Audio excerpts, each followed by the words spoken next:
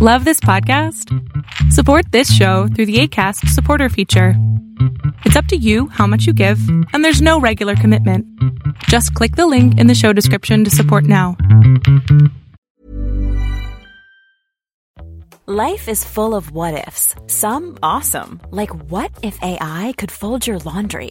And some, well, less awesome, like what if you have unexpected medical costs? United Healthcare can help get you covered with Health Protector Guard fixed indemnity insurance plans. They supplement your primary plan to help you manage out-of-pocket costs. No deductibles, no enrollment periods, and especially no more what-ifs. Visit uh1.com to find the Health Protector Guard plan for you. Mom deserves the best, and there's no better place to shop for Mother's Day than Whole Foods Market. They're your destination for unbeatable savings, from premium gifts to show-stopping flowers and irresistible desserts. Start by saving 33% with Prime on all body care and candles. Then get a 15-stem bunch of tulips for just $9.99 each with Prime. Round out Mom's menu with festive rosé, irresistible berry chantilly cake, and more special treats. Come celebrate Mother's Day at Whole Foods Market.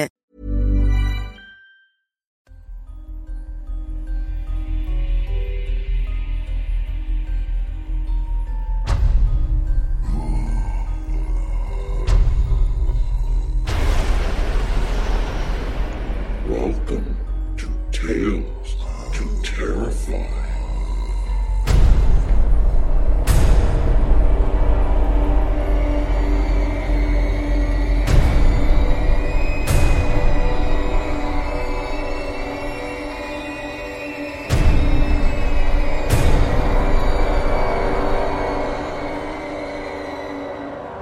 Good evening, children of the night. Come on into the cabin and find yourself somewhere comfortable to sit. We've got a bit of food and drink around, so help yourself. First up will be a short one, Olivia Bergin's Janie. Just before we dive into this one, I'll tell you a bit about how the sausage is made around here. We try to keep authors' biographical information that they provide when the story is accepted, and this one I couldn't find anything at all in our file, not even any contact information. So I reached out to Antoinette Bergin, thinking it too much of a coincidence that the author and narrator have the same last name. Turns out that Olivia is Antoinette's fictional cousin. The reason these sort of confusions happen is, and I've mentioned this before, Tales to Terrify has an enormous catalog of completed narrations of stories that are just waiting for us to send out to your ears, and another collection of submissions that are in the process of being narrated. In fact, to put things in perspective, it is now almost a year since we lost our founder, Mr. Larry Santaro. And we will run out of stories that he sought out or approved as submissions in 10 to 15 episodes from now, depending on how things shake out. I had been listening to a recent episode of Radiolab in which they had a conversation with Dr. Oliver Sacks, a friend of their podcast, in which he speaks about the cancer that will likely be the end of him. And it brought me back memories of us losing one of ours to cancer as well. Over the last 11 months, I've received a decent amount of feedback and encouragement from all of you listening, and I always chuckle a bit whenever someone comments on how they like, or sometimes don't, how the stories or narrations have changed, because they haven't. With some exceptions, the stories and narrations that have aired on my watch were established under Larry's. Thank you for allowing me to reminisce for a moment, just before we get on to Olivia Bergin's story. I'd like to comment on the Stokers. In the past, we've done shows, ideally, leading up to or coinciding with the Horror Writer Association Stoker Awards. As you noticed, this year has not happened. It's not that we didn't care, and for you fine folks in the HWA, it's certainly not a snub. It's just a bad mix of real-life issues on part of the Tales to Terrify staff and our narrator bench being rebuilt. The Stoker stories have not been forgotten, but are simply delayed, so stay tuned. And now, Olivia Bergin's Janie. The early morning sun shone starkly through the bedroom window onto Janie Pope's face. Janie was in the habit of leaving the Venetian blinds pulled halfway up so her pampered cat, Clementine, could easily navigate the windowsill. Few situations were as unnerving and potentially destructive as a frightened cat stuck between the slats of metal window shades. The bright sunlight was in direct contrast to the frosty bite of October in the air. Janie buried her face in the pillow and pulled the bedquilts tightly around her shoulders. Clementine opened a skeptical eye and quickly surmised it was not yet time to get up. She stretched out a paw and, similar to Janie, buried her face. As Janie slowly joined the awakening world, she was smacked abruptly with an all-too-familiar feeling of sickness and guilt. Her body stiffened underneath the covers as panic consumed her. Her grip on the quilts hardened into clenched fists, and for a moment, Janie braced herself to vomit. Her head was dizzied with a single vivid thought. Had she killed someone last night? This was not Janie's first experience waking up to this horrific question. There were countless mornings before this one when Janie could be found hiding beneath her bedding, desperately clutching Clementine against her body for comfort, while she painstakingly sorted through details of the previous night. Point 1. She had gone out socially. Point 2. She had been in a bar with friends. Point 3. She drove home alone. Could she have killed someone with her car and not known it? Perhaps bumped over a person who had fallen in the road? It had been awfully dark. Maybe while turning a corner she clipped a pedestrian, just a quick clip, but still with enough force to leave someone dying alone in the cold while Janie comfortably slept. After a few minutes of exercising a breathing technique she learned from a self-help video, Janie began the rationalizations. Point 1. She did not drink any alcohol. Janie never drank alcohol. A lifetime of internal physical defects prohibited alcohol consumption. Janie did not even know what it felt like to be drunk. Point 2. Drunk driving being completely ruled out, there was no logical reason to believe that she could have struck someone without knowing. Still, she traced the route home in her mind, trying to remember traveling the full length of each street. She attempted to recall every traffic light, every curve, every sound. Stopping just short of madness, Janie shook off these thoughts. Despite Clementine's protests, Janie rolled out of bed to go make a pot of coffee. She stared out the window with folded, worried arms while the coffee brewed. She studied her car, the side she could see anyway. No visible damage. She prepared her first cup of coffee, all the time promising herself she would not do what she already knew she was about to do. While sipping from her mug, she slowly circled her parked car. Wearing a coat over her pajamas, she carefully inspected the exterior of her silver Toyota for blood, dents, scrapes, cracks, anything to indicate a collision. It checked out okay. It always did. She assumed the neighbors thought her crazy, and she did not necessarily disagree. Once back inside, she skimmed the morning paper for articles about a ruthless hit-and-run driver. There were none. While she dressed, she listened to the local news on the television to make sure she was not the target of a manhunt in progress. She was not. Janie knew that within a couple days this feeling would subside. She would vow not to go out socially anymore. She would honor this self-imposed oath for several weeks, perhaps several months if she kept occupied. Eventually, boredom would always win, and Janie would succumb to a co-worker's invitation for a night out. This nightmarish process had been repeating itself for years. Janie had never been professionally diagnosed with a mental disorder. She would not dare confess these fears to a psychiatrist who might add things up and connect her to an unsolved crime. Instead, she had done her own research. Her first discovery was a phobia called percatophobia, described as a fear of sinning or committing imaginary crimes.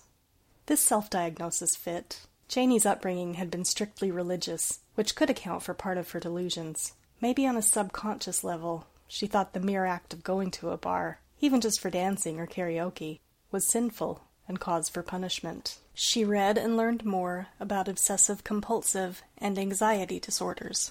Obtaining prescription drugs which may provide some relief required a doctor, and therefore was not an option. So Janie's life continued on in this grueling cycle.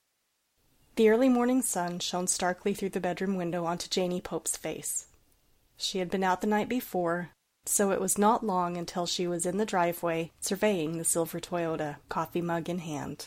It was the beginning of a warm June day, so there was no explanation for the bitter cold that solidified her as she stared catatonically at the dent in the passenger side fender.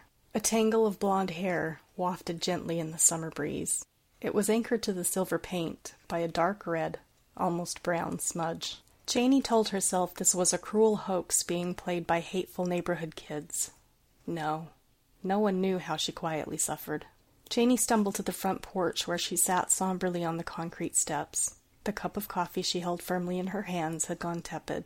Could there be a dead dog sprawled across a nearby street, killed by Janie's carelessness? Maybe. Could the wispy strands of hair blowing out from the wheel well be human? No. Definitely no. But maybe. She should take a closer look. She should get in the car to... Oh, God. She should at least go inside and... Janie, still clad in her pajamas, leaned her head against the wooden railing and closed her eyes. She would certainly hear the police sirens soon. She would wait. She would just sit and wait. That was Olivia Bergin's Janie, as read to us by Antoinette Bergin. Antoinette Bergin is twisted and dark, sarcastic and pessimistic, weird and demented. All these things combine somehow to make her absolutely adorable. She's the author of bedtime stories for children you hate, and has been known to mail packages of lime jello to people she deems worthy.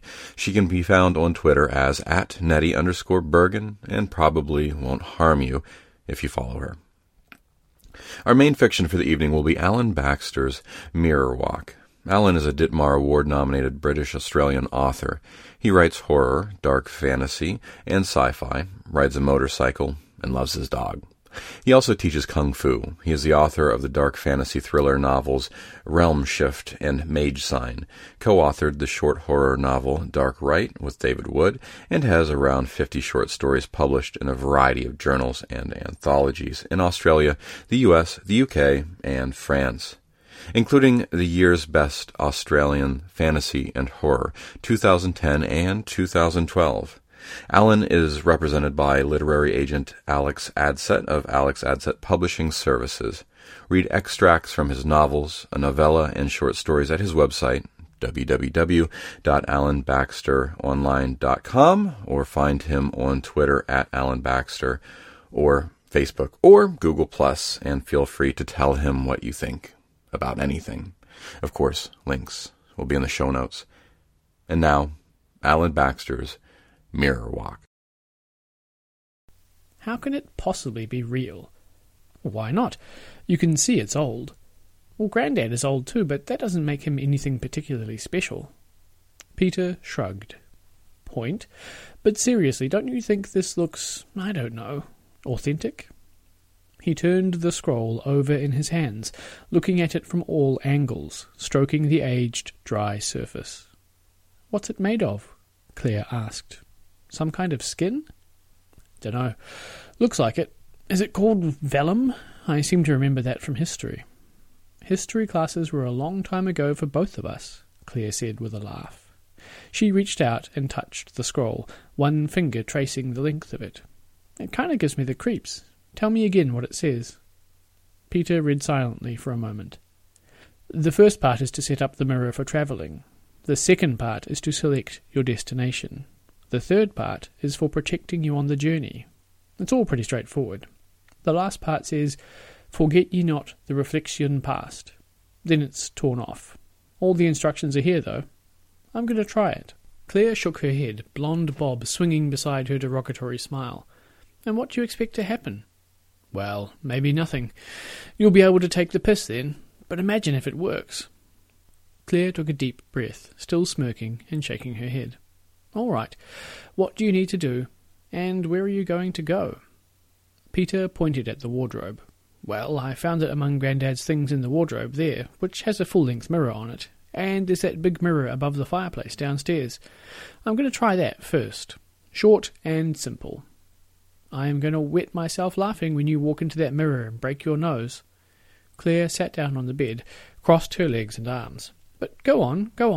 I'll bear witness to your magic. Peter stared at his sister for a minute.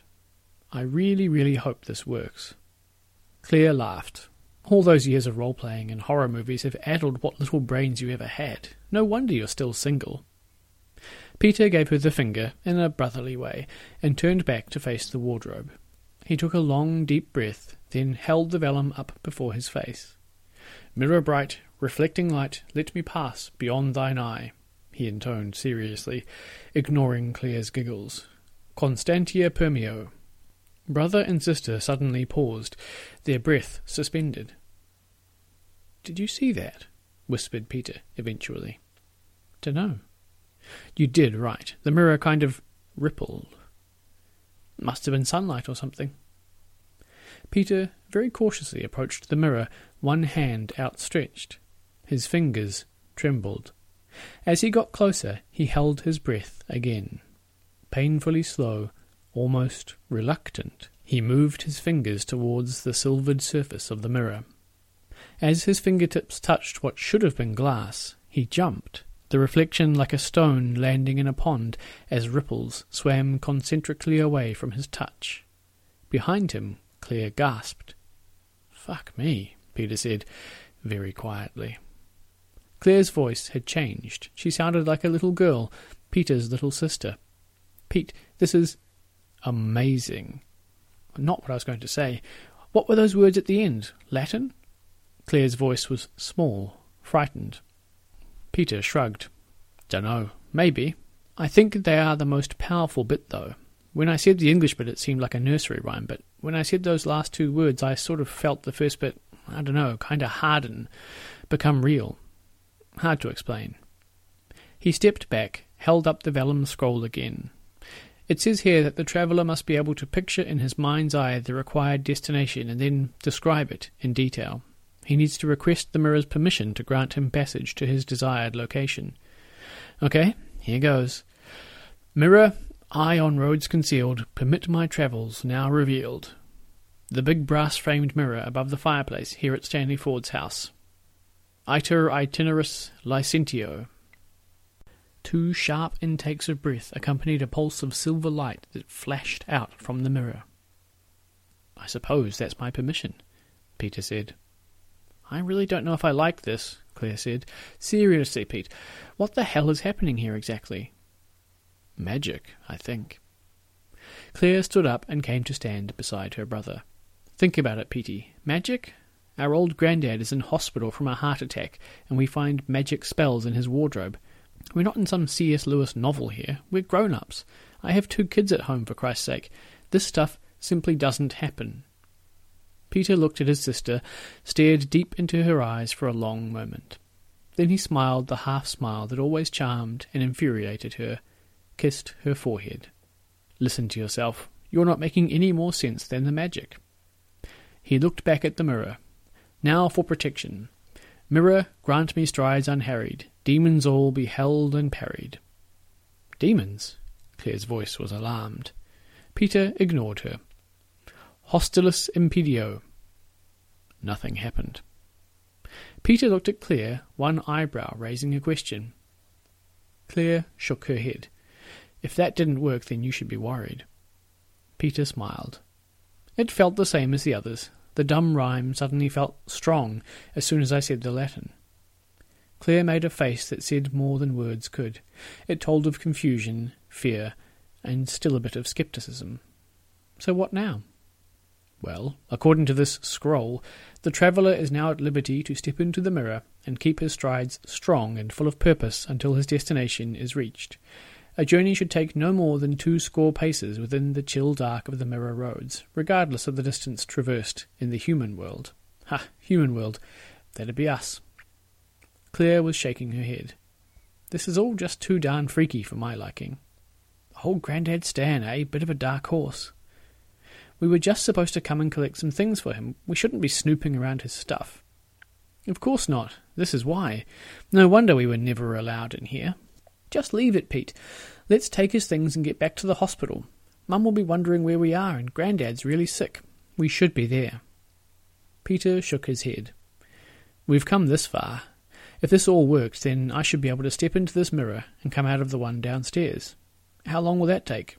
Not more than 20 paces. What's the score? 20. So, no more than 40 paces for the longest journey. This will only be about a half a step then.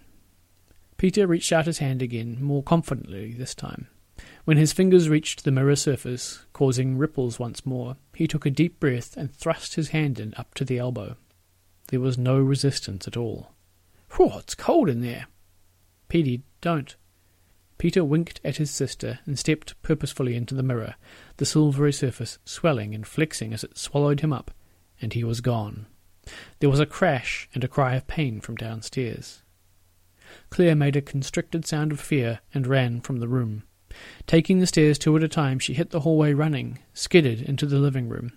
Peter was laying on the floor before the fireplace, laughing and wincing at the same time, holding his left elbow. Ornaments were scattered across the hearth rug. Something flickered and then faded in the large brass-framed mirror above. I should have anticipated that this mirror was 4 feet off the ground. Claire stared, open-mouthed. "It worked," Peter said, incredulous. He rubbed his elbow vigorously and got back to his feet, started picking up photo frames and candlesticks. "It bloody worked. I took one step in complete darkness and freezing cold. Then my second step landed on nothing and I fell onto the floor here." Claire shook her head. "This is wrong. It can't be real." Peter held up the vellum scroll in one hand, his other palm up in supplication. "Here I am. I have to try to go further." He staggered and grabbed for the back of an armchair. Claire ran forward, grabbing his shoulder. "What's wrong?" Nothing. I just felt dizzy for a second. It's past now. Come on, let's get Grandad his stuff, then I can play with this some more." "He hasn't woken up yet. The doctor said that he may not." Peter and Claire looked at their mother, looked at the tears riding her lashes. Their grandfather lay among tubes and sensors, electronic lines of fragile life dancing slowly around his head. He looked incredibly frail, lying there, incredibly old. Claire was crying softly. "He may not ever wake up again," Peter asked quietly. "Is that what the doctor meant?" His mother nodded, laying one hand on her father's thin arm. Her husband, their father, laid a hand on his wife.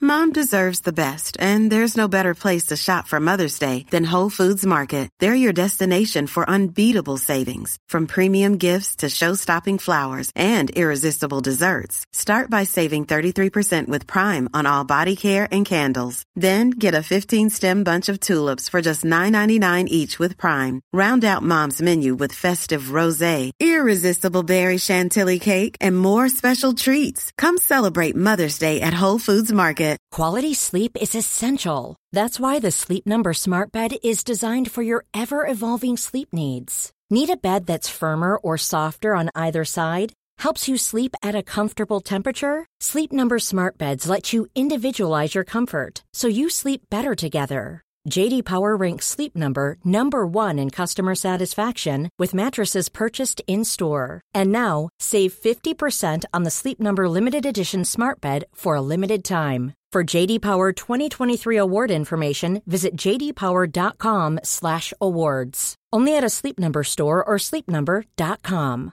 I'm Sandra, and I'm just the professional your small business was looking for. But you didn't hire me because you didn't use LinkedIn Jobs. LinkedIn has professionals you can't find anywhere else, including those who aren't actively looking for a new job, but might be open to the perfect role, like me. In a given month, over 70% of LinkedIn users don't visit other leading job sites. So if you're not looking on LinkedIn, you'll miss out on great candidates, like Sandra. Start hiring professionals like a professional. Post your free job on linkedin.com/people today. Wife's shoulder, unable to do anything else that would matter. The family were all silent for a long time, staring at the last member of a generation slowly slipping away. Peter sat in his flat, staring at the walls. Claire had gone home to her husband and kids, while his parents had stayed with old Stan. But Peter couldn't stay.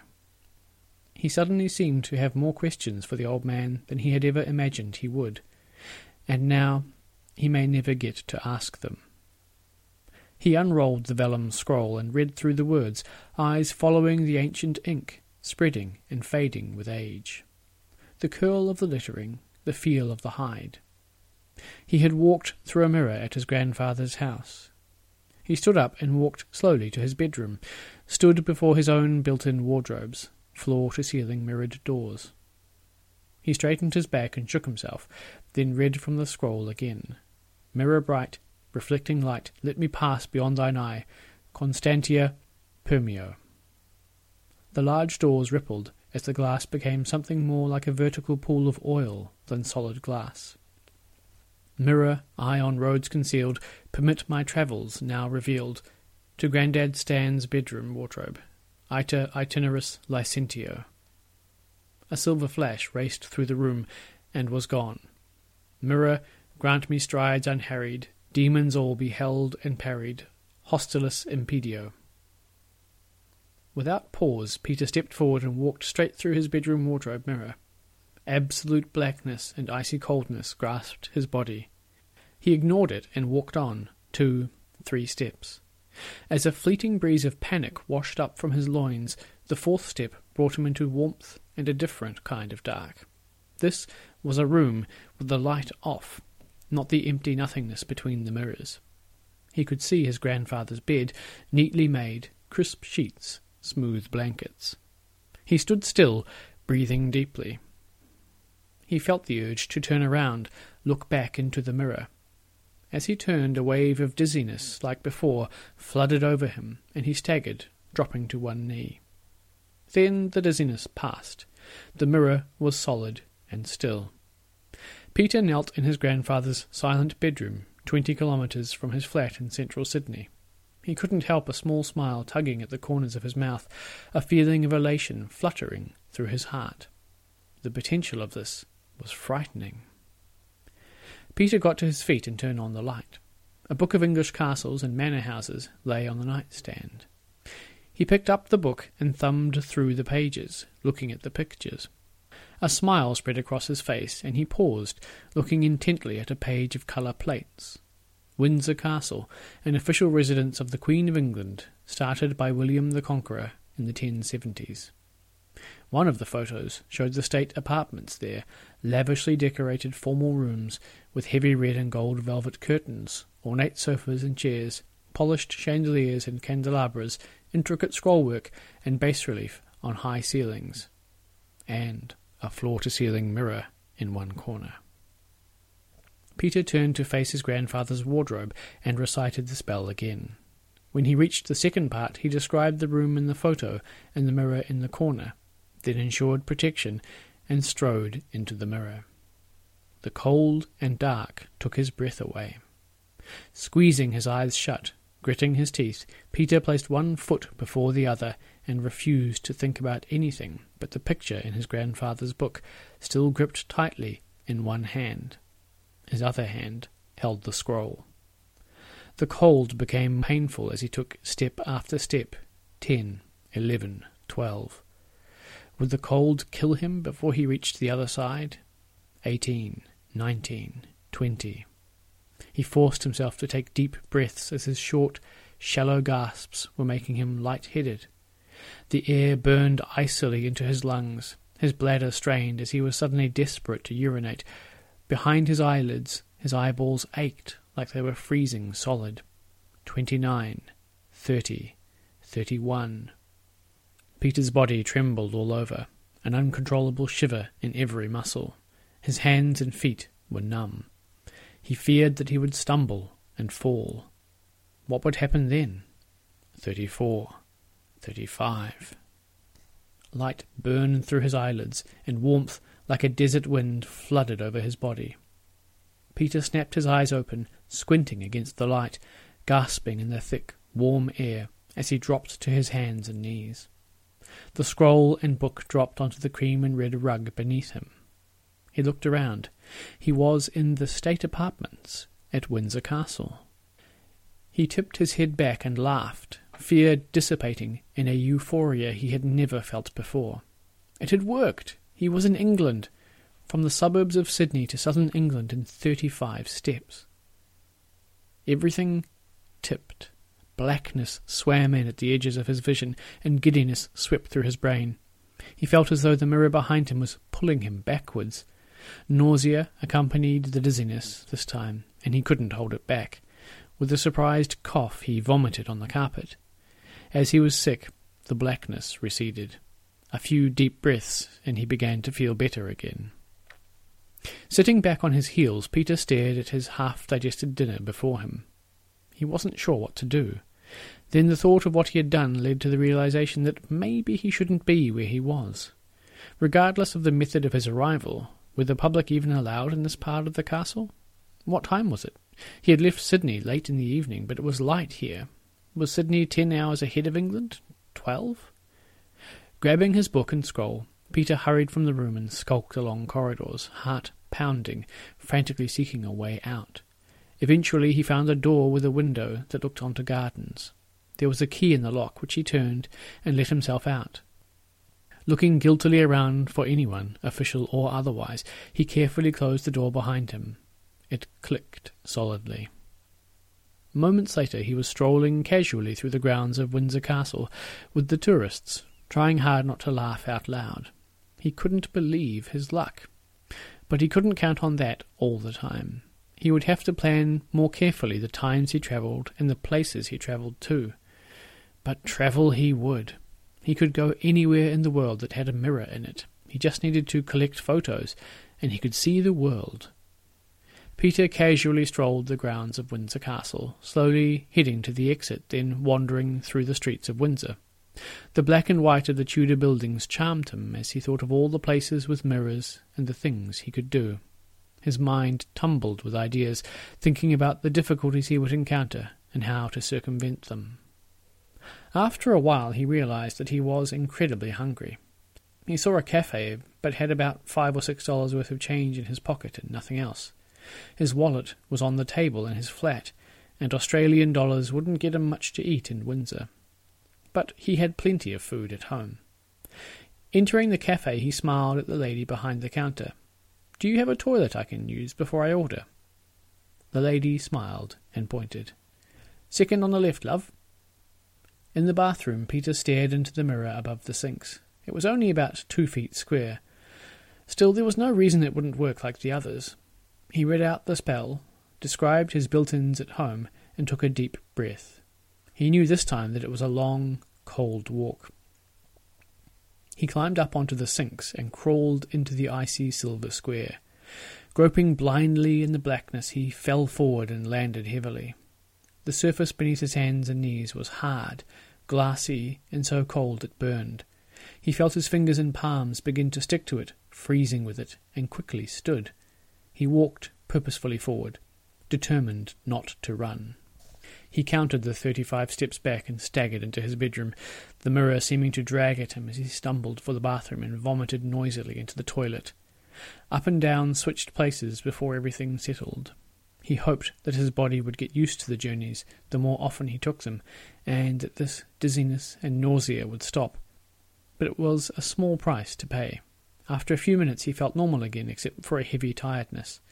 His hunger was back with a vengeance. As he went into the kitchen to find something to eat, he texted Claire. "You won't believe where I've been. Don't tell anyone about the mirror thing. Our secret. Call you in the morning." What did the doctors say? Same. The family stood around Stan's bed, staring down at the withered old man with the wires and tubes. Did they suggest that there might be any change at all? Claire asked. Her mother shrugged. They said that he might wake up, but even if he does, there could be brain damage. Or he may not wake up. They're being very non-committal. She took a deep breath. If he doesn't wake up, then we have to decide at some point whether or not to keep all these machines on. Oh. Claire began crying and held on to Peter's arm, her head on his shoulder. Peter gritted his teeth against his own tears and stroked her hair. You look ill. Claire's eyes were stern. I was up late last night. Peter ate his sandwich in the hospital canteen like it was the first thing he'd had in days. You didn't tell Bob about the mirror thing. Nah, I got your text. What would I tell him anyway? He'd think I was mad. Claire's eyes narrowed.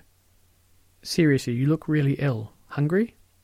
Peter laughed. Oh, ravenous. Anyway, guess where I was last night? Peter sat in his apartment, gripping a small backpack on his lap, fuming. Claire had been impressed enough about the whole Windsor Castle thing, but she was just so damned sensible. He got up and walked into the bedroom, looked into his built-in mirror doors. He did look a bit pale, he supposed, a bit drawn, but then he hadn't slept well the night before. He had got back late, his head was full of thoughts and ideas, and he was worried about Grandad Stan. Balls to it. He had a selection of photos and he planned to do some travelling.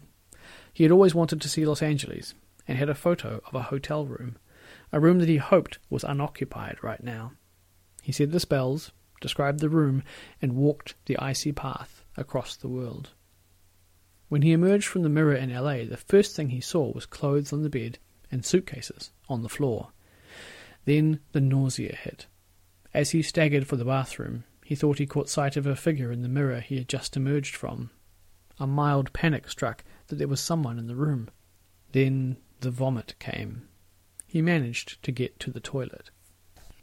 Giddy and sick, he knelt on the cool tiles for some time, feeling awful. He seemed to be mistaken about someone else being there. It took several minutes before he felt normal again. Was this sickness getting worse with each trip? Surely he should be getting less sick each time. Eventually he felt normal enough to walk and quietly let himself out of the room. Once he was in the corridor, heading for the lift, the sickness seemed to have passed. He felt wobbly and tired, but otherwise fine. And he was in LA. This time he was prepared. His bag had a traveller's survival kit, including his mobile phone set up for international roaming, some US currency, even an LA street map he'd downloaded. As he walked through the hotel lobby, a couple walking towards him paused, mouths twisted. He returned their look, one eyebrow raised. Without a word they gave him a wide berth, their faces showing some mix of concern and disgust. Peter looked around and saw a mirrored wall. Walking up to it, his heart skipped a beat. He looked terrible. His skin was almost grey, a pallor of sickness, his eyes sunken. He looked like he had lost a couple of kilos. He stared at himself for a few minutes, stunned. But he was here now, and could only hope that his body would get used to the travelling. He was ravenously hungry again, and went off in search of the famous American portion sizes, giant hamburgers, mountains of fries. By the time he had eaten more than he ever thought he was capable of eating, he began to feel a lot better. He hoped that he looked better, too. He had been wandering around LA, seeing things he'd always dreamed of seeing, when he got a message on his phone. It was from Claire. Grandad woke up, sick. Come quickly. Peter stared at the message. The old man was awake. Peter tapped out a reply. Great news.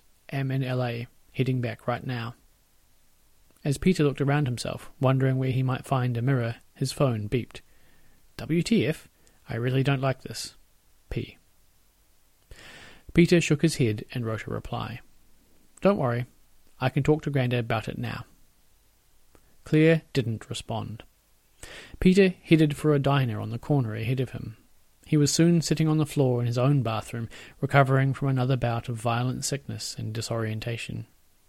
When he looked in the mirror this time, he appeared positively cadaverous.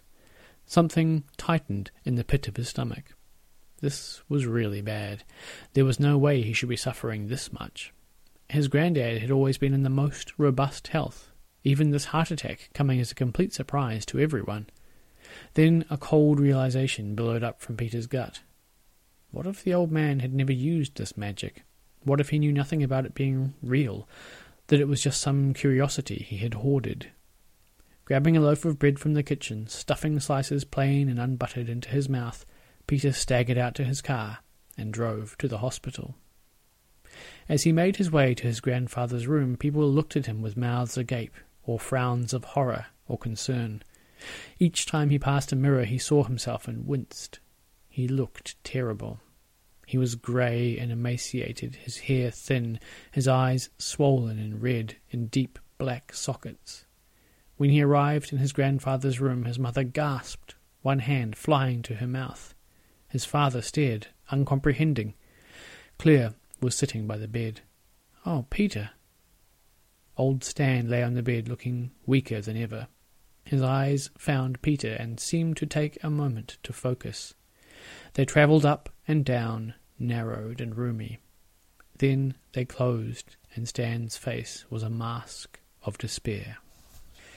Peter's parents and sister were silent, shocked, looking from Peter to each other. Old Stan's eyes opened again. He tried to say something. "He's incredibly weak," Peter's mother said in a strained voice. "The doctors are amazed he woke up, but they said—" Her voice trailed off in a gentle sob. She stared at Peter, unable to understand what she saw. Peter stepped up to the bed, leant down close to his grandfather's face. The old man's mouth worked dryly, cracked lips folded over where his teeth should be. "So sorry, you need to know." The old man's voice was barely a whisper. His eyes were full of sorrow. "Bedside table." Then his eyes closed again, and a deep sigh rose up from his chest with a soft rattle of phlegm. A sharp alarm sounded from one of the machines beside the bed. A nurse came running in, and the family were ushered to one side as a throng of doctors and nurses hurried around the bed, busy with instructions and syringes. After a couple of minutes, the frantic activity slowed, and faces fell, resigned. Peter's mother began sobbing loudly, the real cry she had been denying herself until now, as the doctor shook his head. "I'm very sorry, Mrs. Blackman."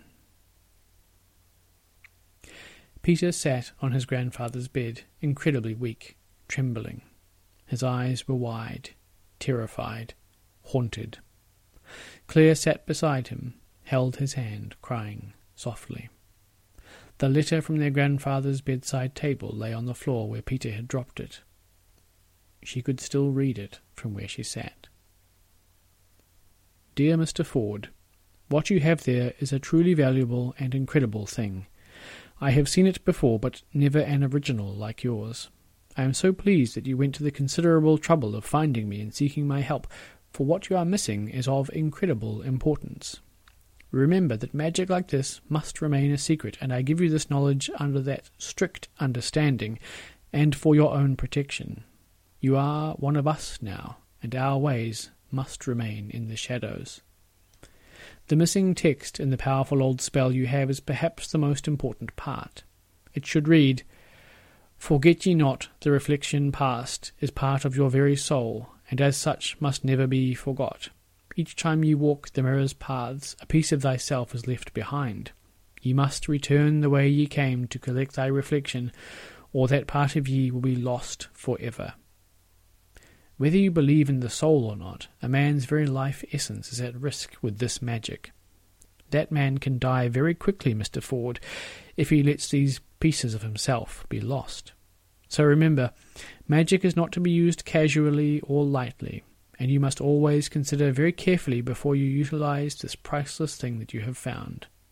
Yours in the arts, Pierre-Luc de Fontaine." End.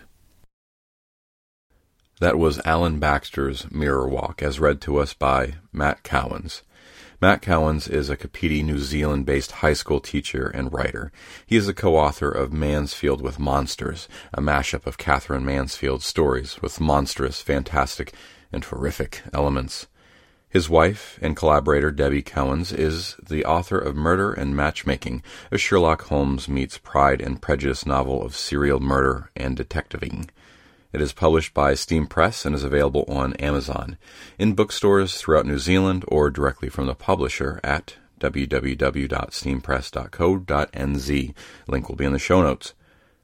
And that will be our show for the evening, Children of the Night. Take care of each other and come join us again next week for another episode of Tales to Terrify.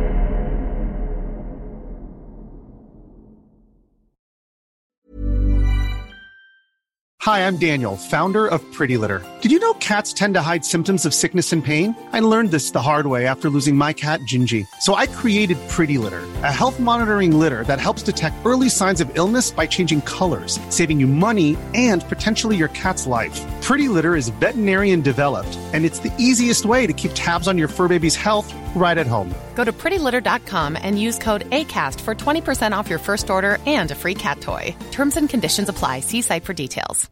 If you're looking for plump lips that last, you need to know about Juvederm lip fillers. With Juvederm Volbella XC and Juvederm Ultra XC, your lip look, whether it's subtle or bold, can last up to 1 full year with optimal treatment and no additional maintenance. Find a licensed specialist and see if it's right for you at Juvederm.com today. That's JUVEDERM.com. Add fullness to lips in adults over 21 with Juvederm Volbella XC or Juvederm Ultra XC. Do not use if you have severe allergies or a history of severe allergic reactions, or if you're allergic to lidocaine or the proteins used in Juvederm. Tell your doctor if you have a history of scarring or taking medicines that decrease the body's immune response or that can prolong bleeding. Common side effects include injection site redness, swelling, pain, tenderness, firmness, lumps, bumps, bruising, discoloration, or itching. As with all fillers, there's a rare risk of unintentional injection into a blood vessel, which can cause vision abnormalities, blindness, stroke, temporary scabs, or scarring. For full, important safety information, visit Juvederm.com.